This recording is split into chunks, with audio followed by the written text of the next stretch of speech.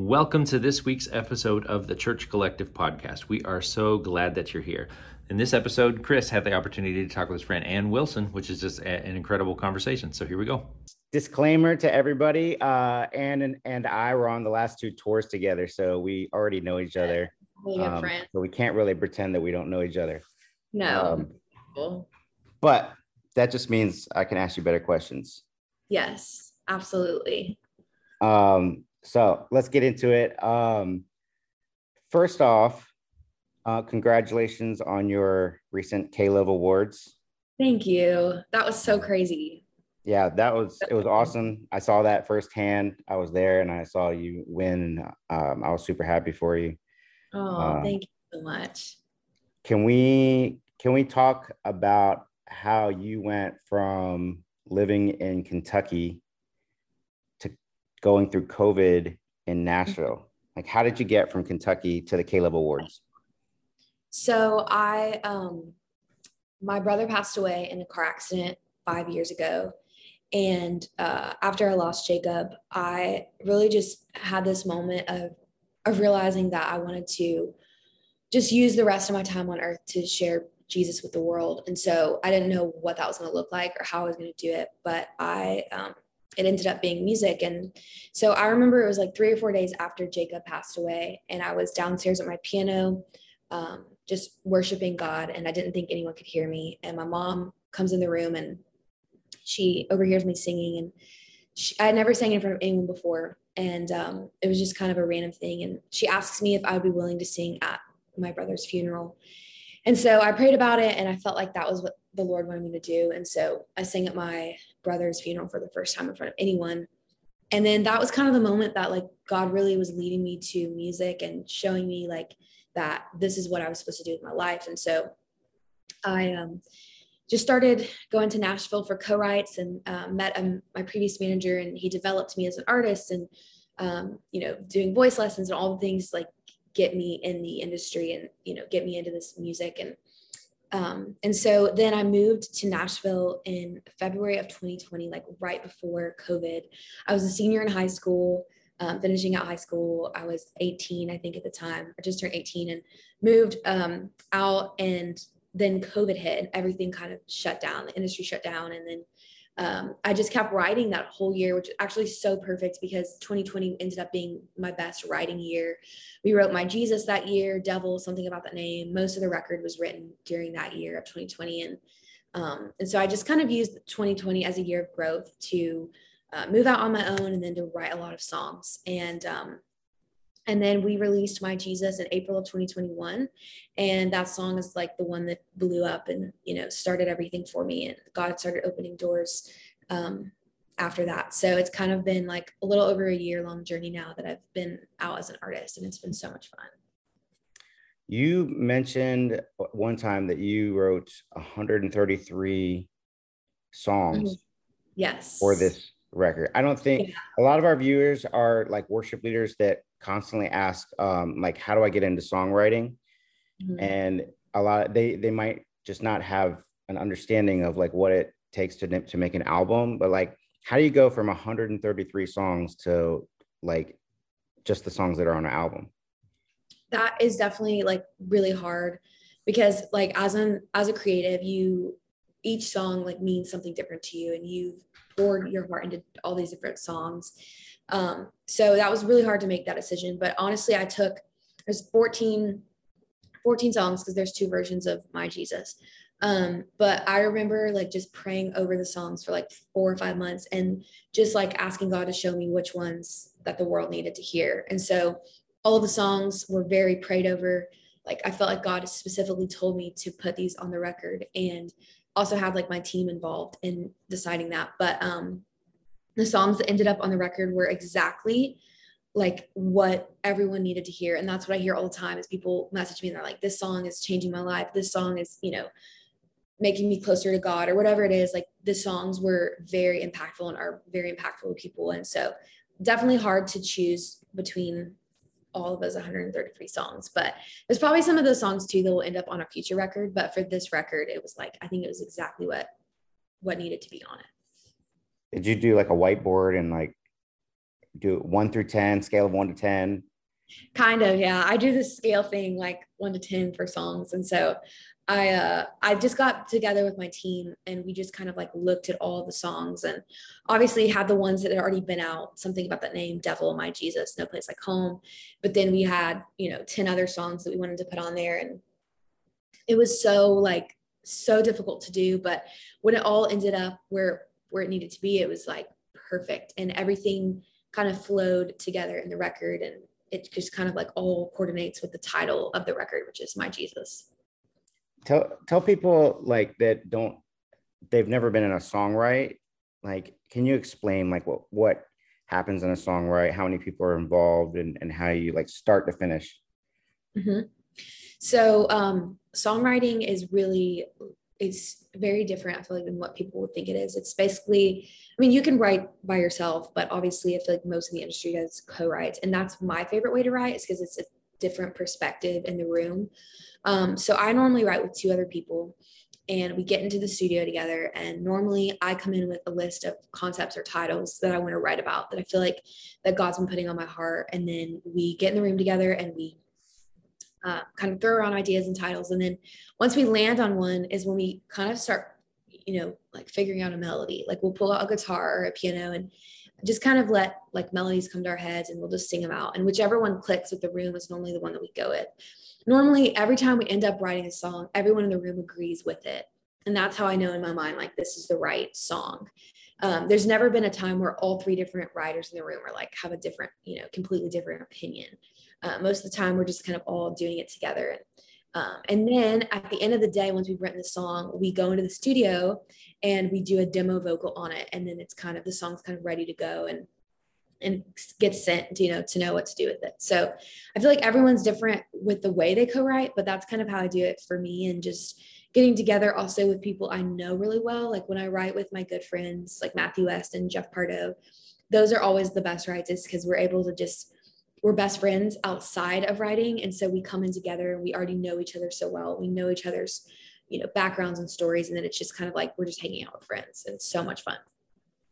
So who from the industry have you written with that people would know?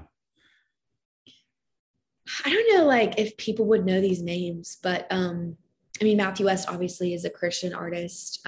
He's amazing. And I've written with him. I've written with Stephanie Gretzinger. She's a worship leader used to be worship leader with Bethel.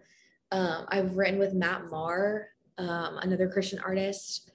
I've written with a lot of writers. I just don't know if people know them. Ben Glover, Jeff Soika, Natalie Grant's husband, Bernie Herms. Oh my goodness, there's so many people. I've written with, country writers, people that have wrote the writers that wrote Chasing You by Morgan Wallen, which was amazing. And I feel like those are kind of the artists that I've written with. And then obviously a ton of other writers that are phenomenal, people that have written some of the biggest Christian songs ever. How did you like combine like your country sound with Christianity? You know what I mean? Like how did you decide whether it just be worship or country or put it together? So I grew up listening to both country and Christian music my whole life. And it was just like my brother would listen to country and my parents would listen to Christian music. So as I started writing songs and actually having like a way to kind of express my creativity, I want the songs to sound like country music, but the lyrics and the content to be about God. And it kind of came natural to me. And then all of a sudden it just started connecting and clicking in my head, and then started putting out these songs. And I remember when we put out Devil, we put out Devil the same day as My Jesus, and something about that name. And I remember like 24 hours maybe into releasing that song, I got so many messages about people who were not Christians, who didn't listen to Christian music, but listened to these songs because they sounded country. And then they would end up finding Jesus through these songs because of the lyrics. And so it comes very natural to me, and I love getting to combine those two. And I feel like it has so much of a greater impact sometimes than just staying in this. I mean, obviously staying in the Christian world is amazing and beautiful, but I have such a heart to reach people outside of the Christian space and just get the message of Jesus, out in the world. Did you ever get any like pushback? Like, no, you need to go worship or you need to go one or the other? No, I think like it kind of made sense to everyone. Like they started to realize like this is who Anne is. And I'm a very real, authentic person. And I didn't want to ever release a song or record a song that wasn't authentic to me. And and the thing is like I feel like people know when you're singing a song that you don't believe in. And so I didn't want to do any other direction. And this was like the path. And everyone just kind of came alongside of me and supported me and just they knew that like this is what made sense and this is what felt right. And it's been a very smooth journey ever since starting that. It's like it just makes sense to everyone around me. That's cool. Are you able to talk about like things that are coming up, like projects you're working on, collaboration? Yeah, so I'm doing I don't know if I can say this, but so okay, I'm trying to think. This fall, I'm going out on tour. This is already announced with Casting Crowns and Kane, which I'm very excited about. It's a 35, I think 35 shows. And we're going out to the West Coast. We're doing like so many different cool spots. And then I'm going on tour this Christmas with a worship artist. I can't say the name, but he's amazing. And we're doing a few shows on the West Coast in California together. And we're also doing a Christmas song together that will be released, I think, in September. So we're doing like a Christmas song collab, and then we're going to be singing that Christmas song on the tour together for Christmas. So very excited. And next year, definitely have some new music coming out. I also have some Christmas songs coming out, but I can't say what they are or when, but I'm very excited about this Christmas season. There's going to be a lot of stuff happening. How active are you on like social media? And have you seen any of like the TikToks using your song that have gone viral in like humorous ways? I haven't. You haven't? Are there some out there that have gone viral? I feel like I sent you that one where the kids were performing and the mom was like, "Stop it." Oh my gosh. I forgot about that. That was awful. That was anyway, so bad. how That's active are you on social media? I'm very active because I love to interact with fans. I love to hear stories and testimonies, and I love to like feel that connection between the fans. Yeah. So I try to stay pretty active on all social media platforms. Yeah, that's cool. I noticed you repost a lot of stuff like when people do covers of your songs or people video.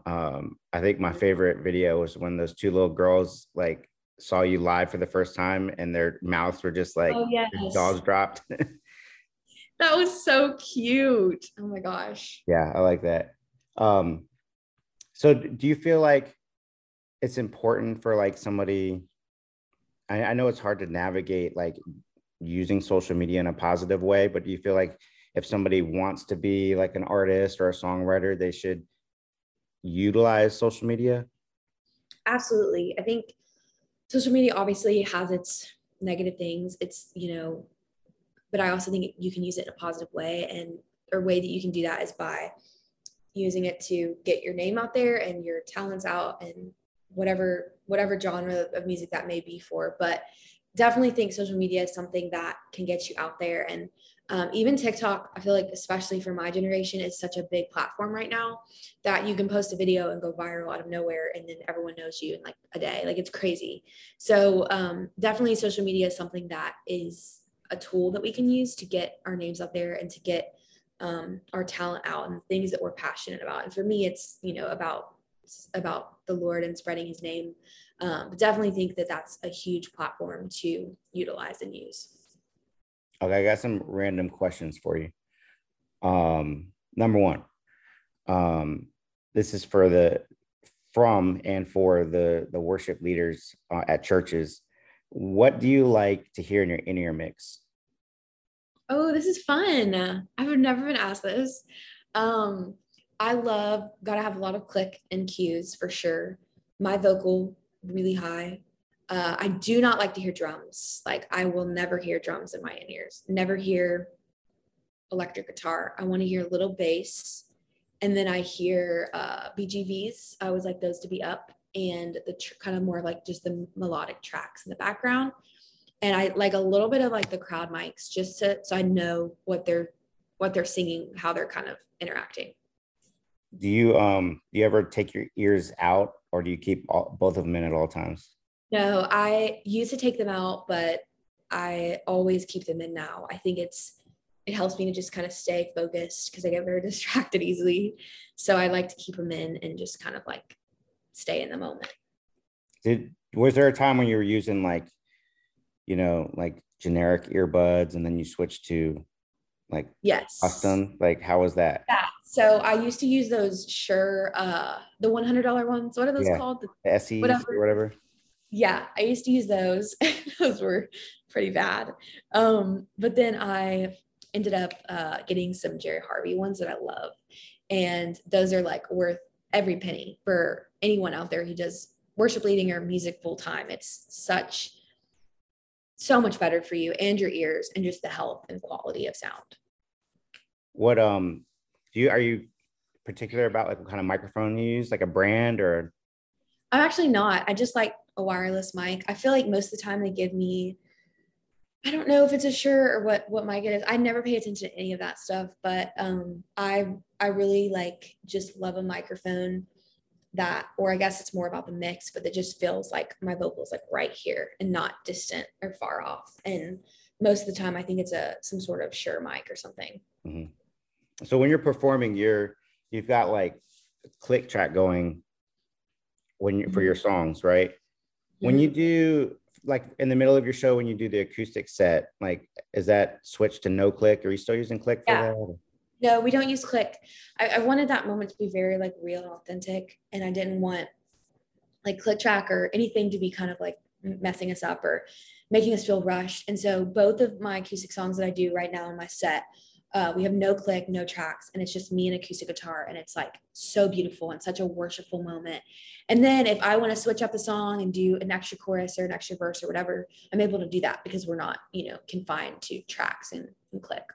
Yeah. Which hymn is it that you do?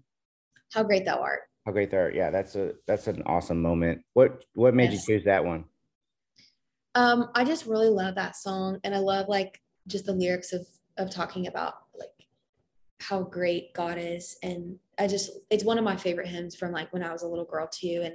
And so what we do is right now we do No Place Like Home, which is a song about my brother, and then right after No Place Like Home we go into How Great Thou Art. And I think there's like a loss of words after No Place Like Home. Like I don't really know what to say. Like I don't think people know how to respond. It's such a really beautiful song of me and my brother and our memories together that it's like I wanted to end No Place Like Home and just kind of have it be still in silence and just let everyone process it and kind of let me process the song too. And then to go into a hymn of reminding people of our hope, which is in the Lord. And so it's like we don't end on this sad note, but that we're lifting people back up to the hope which is in God. I know because I've seen you do vocal lessons. You do online vocal lessons. Yes. How'd you go from, I mean, assuming at one point in your life you didn't take vocal lessons and then you took vocal lessons and now you give vocal lessons, like how did you go through those 3 different changes? So I started taking voice lessons for myself about 5 years ago. Just wanted to grow my voice, and I never really had been taught how to sing or anything. So, and then I just was trained like for years and years and years. And that's kind of how it led me to want to like help young people out that needed help with their voice. And I'm very passionate about vocal health. I will never play a show without warming up my voice for like 30 or 45 minutes. It's just something that, and you've heard my warm-ups, they're crazy, but I just like really have to have my vocal health be top priority. And so I wanted to help other people, and I'm transitioning out of that now, but I used to teach a lot of voice lessons and loved being involved and seeing young artists grow vocally and get better at what they're doing. Would you recommend like worship leaders that want to kind of maybe go into it as a profession, take vocal lessons? Absolutely. I think it's really important, whether you're just trying to grow your voice or you want to have a career or whatever. It gives you longevity because they teach you how to have a healthy voice for long periods of time and how not to strain it and how to keep it healthy. And I think it's really important especially for those that are traveling and doing music, because the road has such an impact on you. And you get worn down and you get tired. And so I think having the option to just have those vocal exercises on hand is so important. Okay, quick questions. Top 3 favorite worship leaders. Ooh, Stephanie Gretzinger,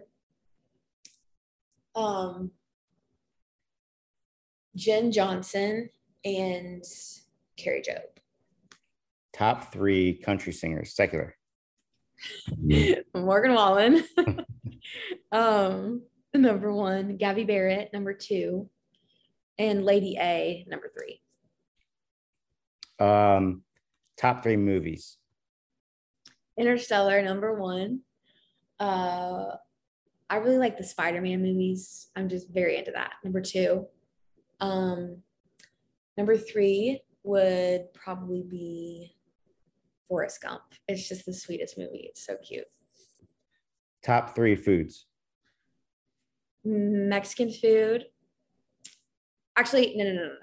Dunkin' Donuts is, to me, it's like a food. It's coffee and donuts, obviously, but it's like my everything. So Dunkin', Mexican food, and Chinese food. Favorite sports team. I'm not really into sports, but I'm from Kentucky, so I love the University of Kentucky, UK. And we used to be good at basketball. We're not anymore, but if we were good, then I'd be rooting for their basketball team. If you could go on tour with any artist, secular, Christian, whatever, dead or alive, who would you pick? Honestly, probably Johnny Cash. Wow. Or Dolly Parton. Also think it would be really cool to do like a Carrie Underwood, a Lady A, a Morgan Wallen. That would be insane. So. But Johnny Cash is number 1. Yes, I would freak out. What do you like about Johnny Cash?